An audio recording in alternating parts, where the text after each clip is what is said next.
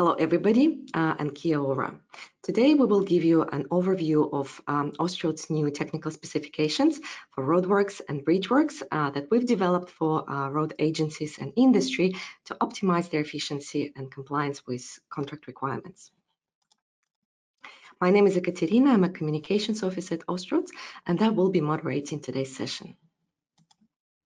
So first of all, I would like to acknowledge the Australian Aboriginal and Torres Strait Islander people as the custodians of the land from which we are broadcasting today. I pay my respect to all this past, present, and emerging. I also acknowledge the Treaty of Waitangi and Maori as the original people of New Zealand. A little bit about Austroads. We are the collective of Australasian transport and traffic agencies, and our focus is to support our member organizations to deliver an improved road transport network. The project that we are focusing on today is delivered under the Transport Infrastructure Program, which is managed by Ross Guppy. A little bit of housekeeping as usual. Our presenter will speak for 40 minutes and then we will have a Q&A session for 15 minutes. You can download the slides for today's session and also the brochure about the technical specifications from your handout section, which you can find on the right-hand side of your screen. There's also a question section there, so please use it to send us your questions for the Q&A at any stage during the webinar. If your question relates to any particular slide, please include the number of that slide in your message to help us answer your question as best as we can. You can also use the same questions box to let us know if you have any technical problems. But just a quick tip, if you lose sound or your picture freezes, that's most likely the issue with your connection. Closing your browser and rejoining the session using your registration link usually helps. This session is being recorded and we will let you know when the recording is available on our website. Also, if you listen to podcasts, you can find Austroad in your podcast app. And it gives me great pleasure to introduce our presenter for today, Richard Edwards. Richard is an independent consultant with over 40 years experience in civil engineering, specializing in infrastructure procurement, technical specifications, and contract drafting. Previously, Richard held the position of Manager Contracting Operations at the former South Australian Department of Planning, Transport and Infrastructure. Since leaving the department, Richard has worked on the development of the general conditions of contract for construction and the Austroad's technical specifications. Welcome, Richard, and over to you. So this project is a little unlike most Austroad's projects in that because of the diverse range of technical topics involved, we haven't been able to establish a single working group for the entire project. And instead, we've tapped into existing working groups wherever possible. So a few examples of those: the bituminous surfacing working group, the road pavement marking group have helped us out with the development of the specifications. There are, however, quite a few specifications where we don't have an existing working group, and with the challenges of COVID, we've had to make do with emails, internet meetings and phone calls. Hopefully with the relaxation of travel restrictions, we can do a bit more face-to-face meetings in the future. Joining the project team is David Anderson. David is the former Chief Executive of Vic Roads, vastly experienced in projects of this nature, particularly working across jurisdictional boundaries and getting alignment in areas. David is helping us out with some wisdom and guidance at a strategic level. The Austroad's Program Manager is Ross Guppy, and having oversight of the project is the Austroad's Technical Advisory Group, or ATAG. ATAG is made up of experienced engineers from each jurisdiction. They're usually a chief engineer or equivalent, and as mentioned, have oversight of the project, and I'll talk a little bit more about their role further on in the presentation. So now onto the project background and its objectives. As you'd mostly be well aware, most Austroad's member agencies rely on their own unique technical specifications for roadworks and bridgeworks projects. These specifications have been developed over many decades, usually in consultation with local industry and suppliers. And those companies would be very familiar with their current specifications. Some of these specifications can even be traced back to the 1970s and 1980s, when outsourcing became the most common method, or a more common method, of delivering road infrastructure. Now, in Australia and New Zealand, the road and bridge construction industry more than ever is working across jurisdictional boundaries. This has been in part facilitated by the Austroads National Pre-Qualification Scheme, but obviously with the advances with technology, the internet and communications, more and more medium-sized companies that previously might have just worked in one state or territory are now working across boundaries. Of course, the specialist suppliers and subcontractors have always supplied products across Australia and New Zealand. Examples of that would be precast concrete elements, fabricated steelwork, bridge bearings, bridge expansion joints, coating systems, and so on. Specialist subcontractors, for example, piling contractors, will often work anywhere in Australia and New Zealand, and designers and engineering consultants with modern technology can spend most of their time in their home office, just having a small number of visits to the project in some instances, and of course with COVID they're often working from home. So more and more jurisdictional boundaries count for less and less. And it's recognised that there will always be some requirements that are going to be unique to a single jurisdiction. Standardising specifications and the associated test methods has a potential to significantly improve work processes for everybody involved, whether it's the road agencies, suppliers, consultants or subcontractors.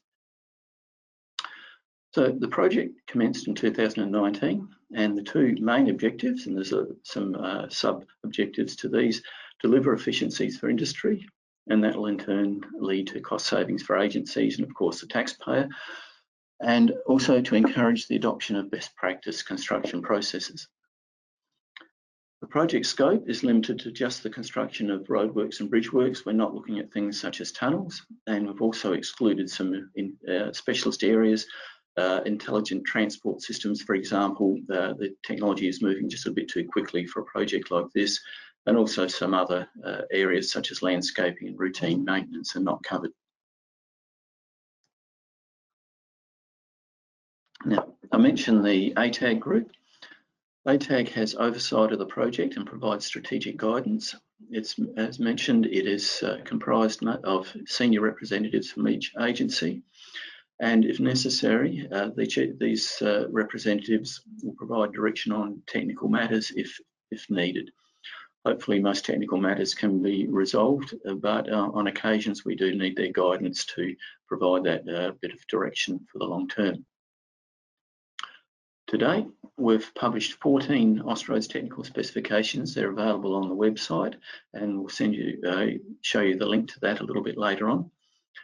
Approximately 40 are in draft status. Some are very, very close to publication. Hopefully they'll be uploaded within the next month. Some others are just commencing the consultation process and are just about to be sent out for their first round of iterations. The target of the project, to have a suite of bridgework specifications substantially complete by the end of this calendar year. I think we're well on the way to that. Obviously some tricky technical issues to sort out, but we're making good progress there. And then the majority of the pavement specifications and other roadwork specifications substantially complete by the end of the 2023 financial year. Now that does seem a long way off, but we're looking at nearly 100 specifications. Some of those very, very complex. There's some specifications around 100 pages in length. So it takes quite a long time to work through those. 18 months is not unusual for some of the more complex specifications by the time you've gone through a full round of technical consultations. So there's many challenges to this project, and just talk about two of the major ones. Firstly, the accommodation to accommodate agency-specific requirement. As mentioned, there's a lot of local conditions that we have to be cognizant of, and also compatible with different forms of construction contract. Now, for talking about agency-specific requirements, in some cases, the existing specifications have been based on an agency's own construction practices. There's a proven track record, they're well known, people are familiar with it. Now, there's legitimate reasons for local variations to standard specifications, climate, availability of construction material, geographical isolation, particularly when we're working in remote areas, and aggregate or pavement materials out of specification, dealing with those is a challenge. So coming up with a perfectly standardised specification across Australia and New Zealand is just a little bit optimistic, and we have to be aware of that there will be these local requirements. So to address these, many ATSs will cover or have clauses which are optional. So you'll see a clause starting off with words like, if specified in the contract documents, this clause will apply. Or there'll be a clause that says this clause only applies in a certain jurisdiction. And we have a number of those, particularly relating to pre-qualification schemes or registered product schemes applying in a particular state or jurisdiction. Well, expecting that a number of them will be used with a local supplement. We may need to have a couple of pages that add on local requirements. For example, spray sealing, you can expect to see a local supplement for a number of agencies there. And that's very similar to what's happening with the Austroads design guidelines. As I mentioned, the construction industry in each jurisdiction will be familiar with the current specifications, so we have to be realistic with the time frame. It will take a little while to adjust and implement these, and have to be mindful that test methods, if the NATA accreditation is required, there is some time required to obtain that accreditation. Now, during the development of these specifications, it's not unusual to come across a technical matter. I think, gee, we could do a little bit more work on investigating that. Are those properties specified correct? Have there been, for example, something happening overseas that could impact this, the release of a new standard? But unfortunately, to be realistic, we're not going to be able to deal with those as part of this project. We just simply don't have the time, and would be unlikely to meet our timeframes if we did investigate all of those. So we've limited the project scope to just existing documentation, and if we come across a topic that needs further research, well, that will need to be a separate project. A lovely shot there of a remote road, incidentally. I think that's somewhere in the back, outback near in Western Australia. Okay, now onto contract matters. Specifications are an integral part of a construction contract. So the ATS need to be compatible with forms of construction. Sometimes it's very easy to overlook the fact that they are part of a contract and just focus purely on the technical requirements. Now in Australia and New Zealand, there's quite a number of general conditions of contract in use. AS 2124, very well known, dates back to 1992. AS 4000, often used by local councils, 1995. AS 4902 is design and construct with the New Zealand standards, 3910 and 3915. National Capital Works 4, which is published by Austroads and the APCC jointly. In New South Wales, it's GC21, and Queensland we have TIC, or the Transport Infrastructure Contract.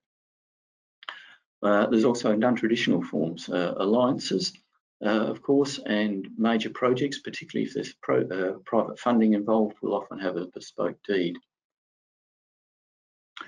So we've spent a lot of time in drafting these ATS to carefully avoid conflicts with these general conditions of contract. Now, with most of those general conditions that I've referred to, there'll be a principal who actually pays the contractor. The principal's usually in a public sector environment, it's the asset owner or project funder. And under the contract, there'll be a person or several persons appointed to administer the contract and verify that the work is compliant. So depending on the contract used, the title of this person can be superintendent, administrator, projects or principals authorised person, contract verifier, and there's a few others such as independent reviewer, project reviewer, and so on.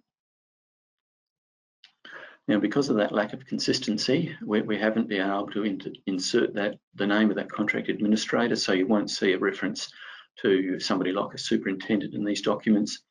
We've had to just rely on the term principal, and in many conditions of contract, we'll have to have a clause delegating the powers of the principal to the superintendent or whoever that person might be. If the general conditions don't use the term principal, I don't think that's very common in Australia, but I know the UK new engineering contract uses the term employer, which is interesting in the context of Australian contract law, or a bespoke deed may use a different term. So if you're using one of those contracts, then you'd need an additional sentence somewhere in the contract to say that the powers of the principal or the person, such as the employer, delegates their powers to the principal for the administration of the specification. Now, something which has caught a lot of people's attention, we've adopted the contemporary drafting practice of using the word must instead of shall. And for those of you in New South Wales and South Australia, that won't raise any eyebrows. It's consistent with most modern forms of contract. GC21 from New South Wales and the Austroads MPWC4 use the term must. And if you've worked in a non-infrastructure commercial contract, you'll probably be familiar that must is the very commonly used in those contracts in Australia, and particularly if it's a recently drafted contract. And there's no problem with the inconsistency of the term shall, which is included in Australian and New Zealand standards. Just a quick reminder, if you have some questions, there's the sidebar that you can type your question into, and please include the slide number that your question relates to. Okay, so we'll just talk about the framework generally. We've adopted a framework for the specifications, which is consistent with what's used by many of the road agencies, and adopted a number of series. The 1000 series is general. At the moment, we're just about to release ATS 1120 quality management. It'll be followed by a few others, but in total there's not a lot of specifications in the 1000 series. However, when we move to the 2000 series, drainage and earthworks, there's quite a few more. I've just listed a bit of a random sample of the type of specifications included in the 2000 series. Others will be things like stone columns, lime stabilisation of earthworks, subsoil drainage, and so on. The 3000 series, which is quite a technically challenging and interesting suite of documents, is pavement. So it includes spray sealing, and there's, might mention ATS 3460, which has been released, which is a performance-based specification. Hopefully very soon we'll release ATS 3220, supply of spray sealing aggregates. We're about to start work on flexible pavement specifications, so we'll have the specification for unbound granular pavement, and some specifications for lightly bound or heavily bound pavements. It could be lime stabilisation, cement stabilisation, foam stabilisation, either it's in situ or plant-based. We'll also have asphalt specifications. Again, that's going to be quite challenging, and the exact number of specifications hasn't been finalised yet. It could be just a few, or it could be quite a number. We'll just have to work out what the optimum number is. There's a few miscellaneous specifications such as microsurfacing, and one I perhaps I should have listed there was rigid concrete pavements, where we're just starting some internal consultation amongst the road agencies on that right now. That shot incidentally there, I believe, is in outback Queensland, doing some flood rehabilitation work there after a road was damaged. Okay, traffic facilities, incidental construction. Now, we haven't really done a lot of work in this area, but all the obvious ones such as pavement marking, safety barriers, signs, roadside furniture, lighting columns, installation of columns, and so on. Now, many of those products are supplied nationally across Australia and New Zealand at the moment, so I think there'll be a lot of benefit from having those specifications up and running. Now, onto another very challenging area, bridge works. Done quite a lot of work here. As I mentioned, we're hoping to have these reasonably complete before the end of the calendar year, and I've just got a sample there of some of the specifications that are well underway, or maybe just about to be released.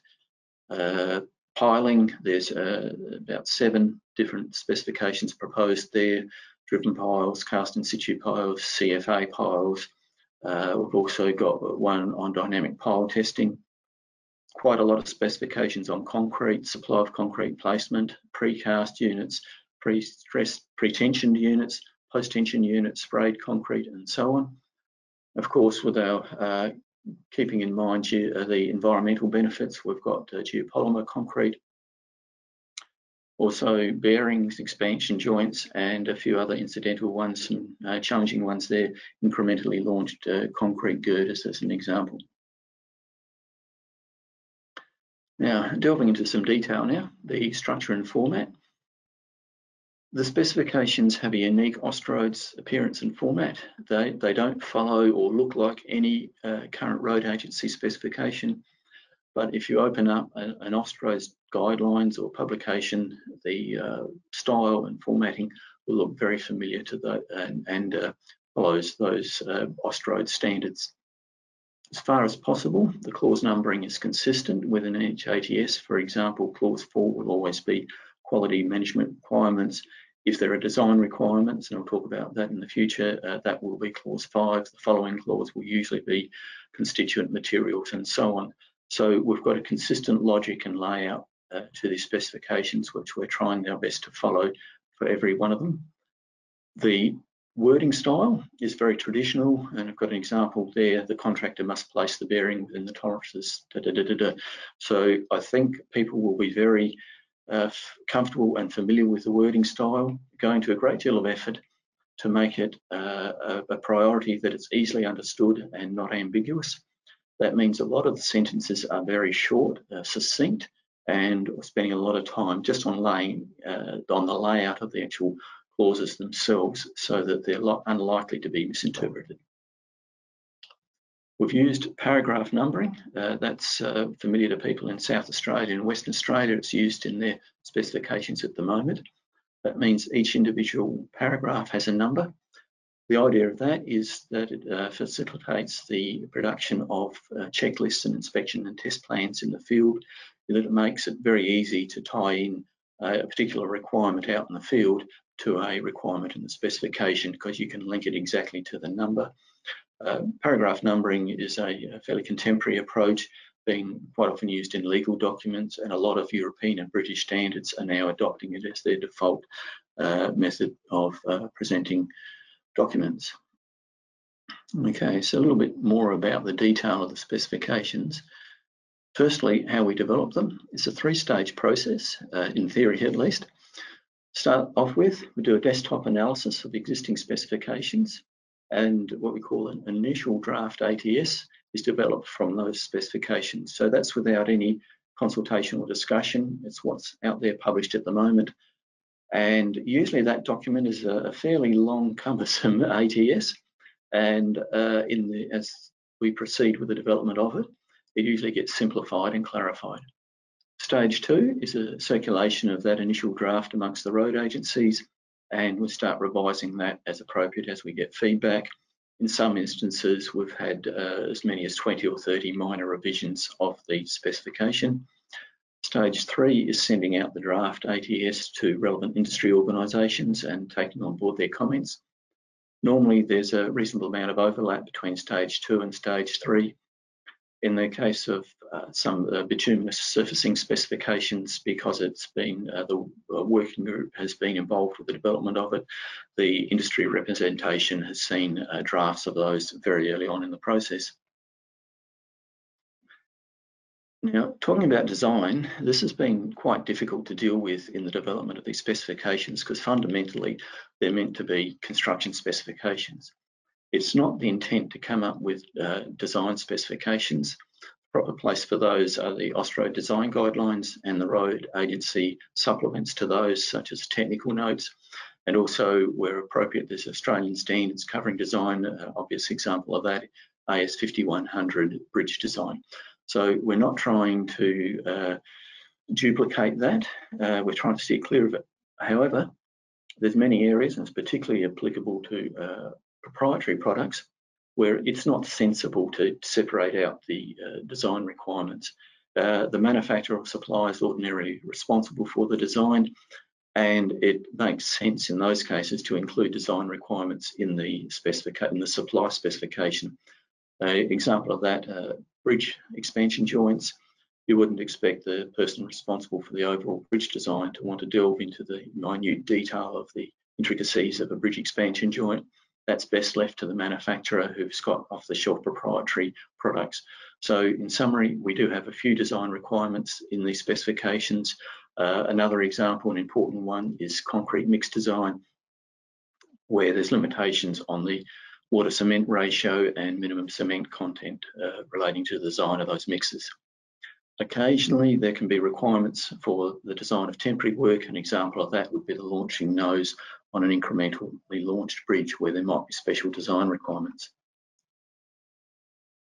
Given a fair bit of thought to the logical structure of these specifications, and have used the approach of staging or separating out the specifications into the following structure: planning the work, undertaking the work, surveillance and testing, and reporting.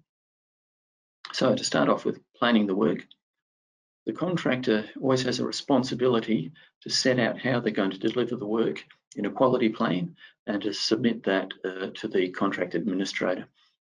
There's a default time in the specifications of 10 working days before the commencement of work, but that can be varied. In complex areas it might need to be a longer time.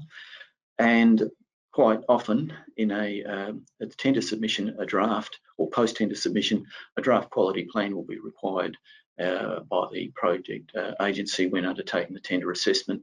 So each ATS will clearly outline what needs to be in that quality plan. Usually the content will be procedures, work instructions, materials data sheets, inspection and test plans. Also, there can be requirements for approved or registered products which might apply in a particular jurisdiction. Now, the bulk of each specification is about undertaking the work. As I mentioned earlier, it's based on the existing specifications and will be a combination in most cases of performance and prescriptive requirements. So a typical performance-based clause is below.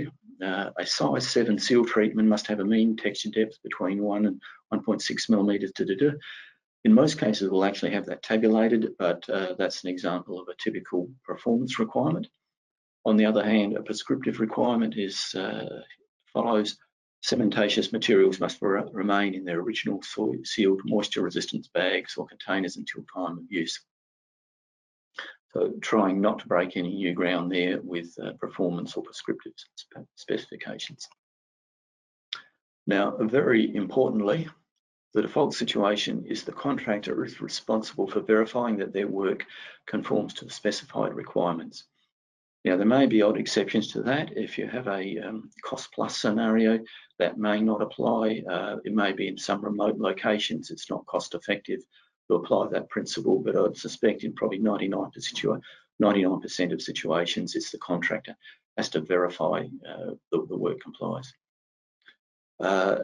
The verification can be by observation of processes or surveillance, and usually there will be a contract administrator representative there as well, or it can be by measurement and testing, and that can be during production. The example of that is slump testing of plastic concrete, or it could be the completed product. An example of that would be compression testing of a hardened concrete cylinder.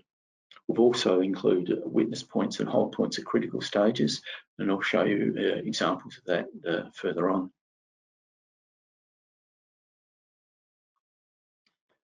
I mentioned wherever possible, we like to use tables, and I've got an example here of a table where it sets out the property, the test method, acceptance criteria, and test frequency, trying to make it very clear what's required of the contractor there, and sometimes there'll be some additional columns with comments or further details. The contractor is obliged to submit records from inspection and testing, and that is an entitlement to file. To become entitled to final payment, they must submit all those records. However, there are some non-critical work situations where it might only be that they're required to be submitted when requested by the contract administrator. Records are often associated with a hold point, and at the end of each ATS we have Annexure A, and that's a summary of hold points, witness points, and records. So just jumping in here to some excerpts from some typical specifications, and these are just to illustrate what a specification looks like. Obviously, the first clause will talk about the scope and introduction to the specification. We'll then move into the reference documents. Wherever possible, Australian standard or New Zealand standards are reference for preference. And I see there a list there. It's not unusual in some complex specifications to have a list going into a number of pages of reference documents. There will be a clause on definitions. If a definition is defined in an Australian standard, we'll prefer not to repeat it in this document. Otherwise, you have the issue of where you draw the line. Clause 4 was always quality system requirements, and there's an example of the quality plan tabulated, so you can easily see what it is has to be in the quality plan and the corresponding clause that you need to refer to. We have here an example of a witness point. A witness point is a situation where the contractor has to formally advise the contract administrator that the work is about to take place. Contract administrator doesn't have to do anything. They don't have to undertake surveillance if they don't want to, and the contractor can simply proceed on with that work. Now, this is in contrast to a hold point. I've shown an example hold point here, which is usually for more critical work. In this case, the contractor can't proceed past the hold point until that hold point has been released. And that is usually for much more critical work, and it might be test results need to be provided, or the contractor or the work needs to be inspected because of something, say an in situ concrete pour that needs an inspection before the work is permitted to continue. And as you see there, the hold points and witness points are highlighted in the specification, so there's no excuse for missing one of those. Shown here is an example of a jurisdiction-specific requirement, in this case saying if a fabricator is doing work for a project to be erected in Queensland, they have to be registered with Transport and Main Roads. Very important to notice that where the work is to be erected or constructed on site is the main criteria. So this would apply to a fabricator who's working in another state. As I mentioned, Annexure A at the end of the specification is summary of hold points, witness points, and records. Not all records are associated with a hold point. An example of that is the as constructed drawings. In this case, is covered in clause 13. There's no hold point there because obviously the work's completed, but if the contractor wants their final payment, they have to submit them, and this is a very clear reminder of their obligation to submit those documents. Now, each ADS is predicated on having a quality management system based on ISO 9001. That's nothing new there. All the existing specifications are based on 9001. ATS 1120, quality management requirements. It sets out some extra over requirements in addition to 9001, because 9001 is very general, and without these extra over requirements in a construction scenario could be subject to a lot of different interpretations. So the purpose of that is to clarify it. ATS 1120 is based on existing agency specifications, so the content should be very familiar to most contractors and contract administrators. It's intended for major construction contracts. A simplified version for minor works will probably follow at some later stage. An example of that would be a contractor doing installation of roadside safety barriers. They wouldn't need a full-blown ISO 9001 system, but there are some quality elements there, such as hold points and documentation, that are applicable. Now, and a very important element is keeping the ATS up to date. For them to have credibility, some effort needs to be put into regularly reviewing them. Now, this can come back, this can be a result of during their implementation, people recognise that some additional wording is required or something needs clarification. Could be changes in technology.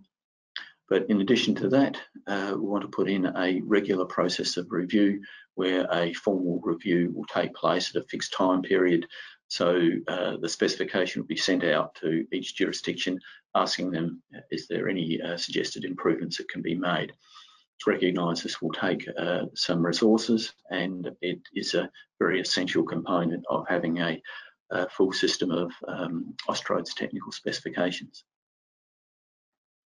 Just finally, the currently published specifications are on the Austroads website. There's a link there. 14 at the moment, and hopefully we'll increase that number as the year goes on. And you can see there, as I mentioned, they're broken down into these series. We should also add that shortly there'll be the 1000 series for the publication of the quality management specification.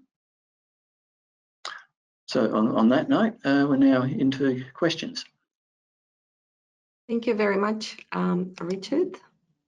Let me just take this back so everyone can see my screen. Thanks so much for a very interesting presentation. And we have a few questions from our audience. So I will start with this one. What commitment has state transport agencies made to adopt these specifications in place of their existing standards? I can't speak on behalf of individual agencies, and this has been discussed at length because there is quite a process to implement these. But my understanding is that the agencies are committed to adopting these and are looking into the mechanism now of how to implement them. Thank you. Is there a link or connection between these specifications and other specifications, for example, like AustSpec? These are being developed independently of AustSpec. Mm-hmm. The primary logic for the specification is what's currently published by agencies at the moment. So we're not really looking at other industries. There can be overlap. Obviously, in some areas, the building industry, when it comes to, say, precast concrete elements, say for noise walls, for example, even though they're on the road network, they might be arguably a building element, but we're not looking at them as building elements seriously. It's thinking we're about the road network. Thank you. Another question. So duration of defects liability period relates to whether mm-hmm. the specification requirements are prescriptive or performance-based. So if specs are a combination of prescriptive and performance requirements, how does that impact the differing DLPs used in different forms of contract used by jurisdictions? Yep, okay. It's a very, very complex question and probably worthy of a presentation that could go for an hour or more in its own right. It depends exactly on the wording of the specification concerned and the general conditions of contract. So our only real performance-based specification up there at the moment is for spray seals, and that will refer to a period at which a certain performance requirement needs to be met, and it's usually 2 years down the road. So the road agencies there are taking a punt that if the surface texture of the seal after 2 years is in good nick, then we're expecting that the design life of what might be 10, 15 years, depending on the environment, will be achieved. So that's an example where a performance-based specification is aligned with a performance-based contract. However, in a lot of instances, as the water gets very muddy, if we talk about performance specifications, because people might think then of, say, concrete strength as a performance requirement. That might be concrete strength, might be a proxy for durability, but we can't have a defects liability period of the 100-year life that we want for a bridge. So we get there into a very difficult area of a mixture of method specifications to give ourselves confidence that we're going to get a 100-year life out of a bridge. Just to look back at the example there that I gave, we specified prescriptively that the cementatious material has to be in a sealed bag. It's difficult to put a performance requirement or a performance test for that. So there's still going to be a lot of prescriptive requirements around. A very, very complex subject, certainly had it in mind. The quick answer is that with most of these specifications, the situation will be very similar to what we have with the current road agency specifications. Thank you. So questions are coming in. Thanks so much, everyone. So what is the thinking about stipulating the commercial aspects, for example, condition precedent to payment? This makes it aligned with a lump sum contract model, but not so aligned with other models. There's almost nothing in this document or in these documents about payment. That is a very deliberate decision, so that agencies have the freedom then to use their existing payment methods, whether it's a scheduler rates or lump sum or even a combination of that. So when I talked about say as-built constructed drawings as a condition precedent to payment, that's up to the agency as to how they word that in their payment schedules. But if you it's a little bit tricky to generalise here. But usually, the general conditions of contract to say, well, the contractor must have fulfilled their obligations to be entitled to payment. So if it's a lump sum, if you haven't got as constructed drawings and the specification says you must prepare as constructed drawings, well, you're not entitled to full payment. You possibly get 90% or something less. But largely, that's up to how the agency specifies payment, so that they could put in a scheduler rates contract an amount, say 10% for production of as constructed drawings. Thank you. So next question, it again relates to the adoption of the specifications by road agencies. So based on your discussions with road agencies, is it anticipated that they will adopt each individual specification as it is published, or wait until they're all completed and switch across in one big step? Yeah, I simply can't answer that. I know a couple of agencies are very keen to adopt the performance-based specification for spray seals, and we have in place at the moment one of the first ones we prepared was polymer modified binders, and I'm pretty sure that is in use. So in those circumstances, they are actually in use by some agencies or about to be adopted. But whether it'll be just wait for a point in time when all are adopted by that particular agency, I just simply can't talk for those agencies, and recognising it is a very, very significant step, and there's a lot of work involved, and it has to be thought through with some care. Thanks, Richard. Another question is about recycling. So it is obviously very important, as waste has a huge negative impact on the natural environment across the nation. So what consideration has been given to the use of recycled materials across the various ATS? Yep, environmental considerations is probably the number one concern that external consultation has identified. So not only recycling, but the amount of carbon generated, and say, for example, on the production of concrete and steel, it's a very, very big issue. Now, as I mentioned earlier, this project is about adopting existing specifications. So a specification for recycled plastic or rubber in pavement materials or noise barriers itself is a separate project, but where that work has been done, we want to grab the specification very, very quickly. An example of that is crushed glass. We hope to have in fact, I didn't particularly mention it, but we hope to have an ATS for crushed glass up very soon as that particular project has been approved. Recycled plastic, I believe, can be used in noise walls, and just sorting through some technical requirements for that, and then as soon as those technical matters are sorted out, we'll have an ATS uploaded as soon as we can for those. And of course, rubber in pavements is a consideration, and geopolymer concrete, although it's not specifically recycling, the use of fly ash is a big factor in cement and supplementary cementatious materials, slag. So very keen to promote those to the maximum extent we can. Thanks, Richard. So another question, it is critical that suppliers, manufacturers are aware of all changes as and when they happen. And at times this does not happen well at the moment.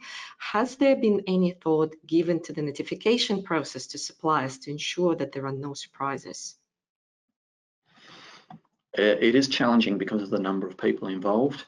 Wherever possible, we're consulting with the relevant industry group. For example, we've just recently had a conversation with a representative of the CCF.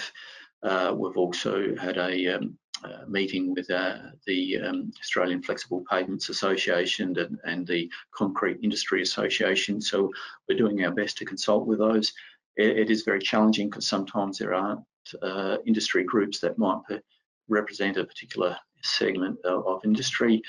Well, we're doing our best to keep those groups involved, and but we are mindful that it is something we really have to pay a fair bit of attention to. No simple answer. We'll just keep on doing our best and trying to raise awareness through our webpage. Thank you. So are these specifications take precedence over the MRTS standards in Queensland? Look, that is a particular question for Queensland, and I'm sure they're giving, I know they are giving a lot of thought to this, but when one of these is released, so just go back a step, it will depend on what their contract says. So if we're in a transition phase, the mere fact that one of these has been published doesn't mean it's necessarily incorporated into the contract. You'll need to read the contract wording and the contract scope to understand exactly what the precedence is, even if there is one. It is certainly a challenge to implement these specifications. Thank you. We have a scenario here, and our participant is asking, so say contractor committed a mistake, compromising the quality of the project. However, the issue is minor and specific to certain conditions. So what protocols should be followed and how to handle the situation? Okay. The ATS fundamentally are a very black and white scenario, and that's a very deliberate decision in doing that. The exercise of discretion when you have a minor non-conformance is covered in two areas. Firstly, the general conditions of contract, and then ATS 1120 or a current quality management specification, where the contractor puts forward a non-conformance report. And if it's something minor, then the report might suggest accept as is, or accept with a pavement deduction, and hopefully it'll also have a corrective action in there to prevent it happening again. So that's the area where minor discrepancies are dealt with, and then the contract administrator can then reply, yes, accept as is, or if they really think, no, I don't agree, it is a serious matter, that it needs to be rectified. So that's where it is. But the technical ATS take a very black and white view of the world. Thank you, Richard. So what was the project procedure on industry consultation during the development of the first draft and future revisions? So in Transport for New South Wales specifications, the imperative language was adopted, and our participant is saying that from the experience that improved clarity and dramatically reduced legal claims. So will Austroads consider similar approach? When the ATS were first adopted or first developed, we spent quite a long time, quite literally 6 months, trying various contracting styles, wording, layout, and so on. As I mentioned, we've adopted a conventional style. We haven't adopted the imperative mood. Now, I'm sure you can ask many different people and get many different answers about the style and wording of contract. Clarity is one of the most important things in developing these specifications, and whilst we've had to adopt in some instances existing wording, you will find the wording is along the lines of the contractor must do something. So it's totally unambiguous. The contractor is fully obliged. If they don't, they're in breach of contract. So there's no doubt, it's absolutely black and white. In a number of instances, we won't use the word contract. We might just say surface finish on the precast concrete element must comply with AS 30 3610.1 Class 2 surface mesh. There's no ambiguity. It's not up to the discretion of the superintendent. It's not should comply or an objective like that. It's absolutely black and white. So I'd be very surprised if anybody can maintain a claim that there's ambiguity about these ATSs. Thank you. So will you be introducing alternatives to the standard double bars mentioned in the Austroads Pavement Technology Guide Part 2, such as speed baskets and so on? Look, I'm afraid that's out of my depth there. I'm not a technical expert. My background is contracts, so I'm afraid I'm just not in a position to ask that. But hopefully there are working groups, Austroads working groups, that are looking at that. And when it comes to time to deal with the specification of that area, the working groups will have a very, very significant input into the development of those specifications. Thank you, Richard. So what applicability will the ATS have in the local government area? That's up to the local government agencies, but we've certainly had in mind that other branches of government may wish to use these. There's some specifications might be regarded as being a little bit heavy duty for a light suburban street, particularly in the pavements area. But say in the case of a concrete bridge, I'd like to think that these specifications would be perfectly applicable to a bridge in the local government network, assuming that they also have a 100-year design life and designing to AS 5100. So you may have already mentioned this, but our participants wanted you to confirm when the ATS 5315 will be published online. Supply of concrete, that's still going through some discussions. That has been probably one of the most challenging of all specifications, because there are different ways of specifying concrete, and there are many issues associated with that, including self-compacting concrete, minimum levels of cementatious materials and so on, and the linkages between concrete strength and concrete durability. So we have a lot of work to do there. It has been, I think the end result will be well worth the effort involved, because concrete is an expensive product. So you don't want to over-specify, but on the same time, where we want a 100-year design life, and replacing a bridge after 30 years is just not on. So we have to give a lot of thought and consideration to concrete. Thanks. Just one more question came in. So general revision of the specification may not satisfy the time frame of an individual agency. Is there a provision for supplement by an individual agency to cover its emerging needs due to an evolving nature of technology from time to time? Yes, we recognise that agencies will have their own supplements, and that's a situation where that could happen. Ideally, we'd like to think that we can respond fairly quickly, but they've just got to be realistic at the stages. So we're working on potentially 100 specifications, so it's not going to be feasible to get all those perfect from day one. However, I'd like to think that once these are bedded down, that we can respond fairly quickly to those. And I think as time goes on, local supplements should diminish. Thanks, Richard. Well, that seems to be our last question. We can probably wait for a few seconds. If you guys want to send any more questions, just please send them through. Otherwise, we will wrap up. We'll just give you 1 minute. If there's anything else you want to know, it's the time.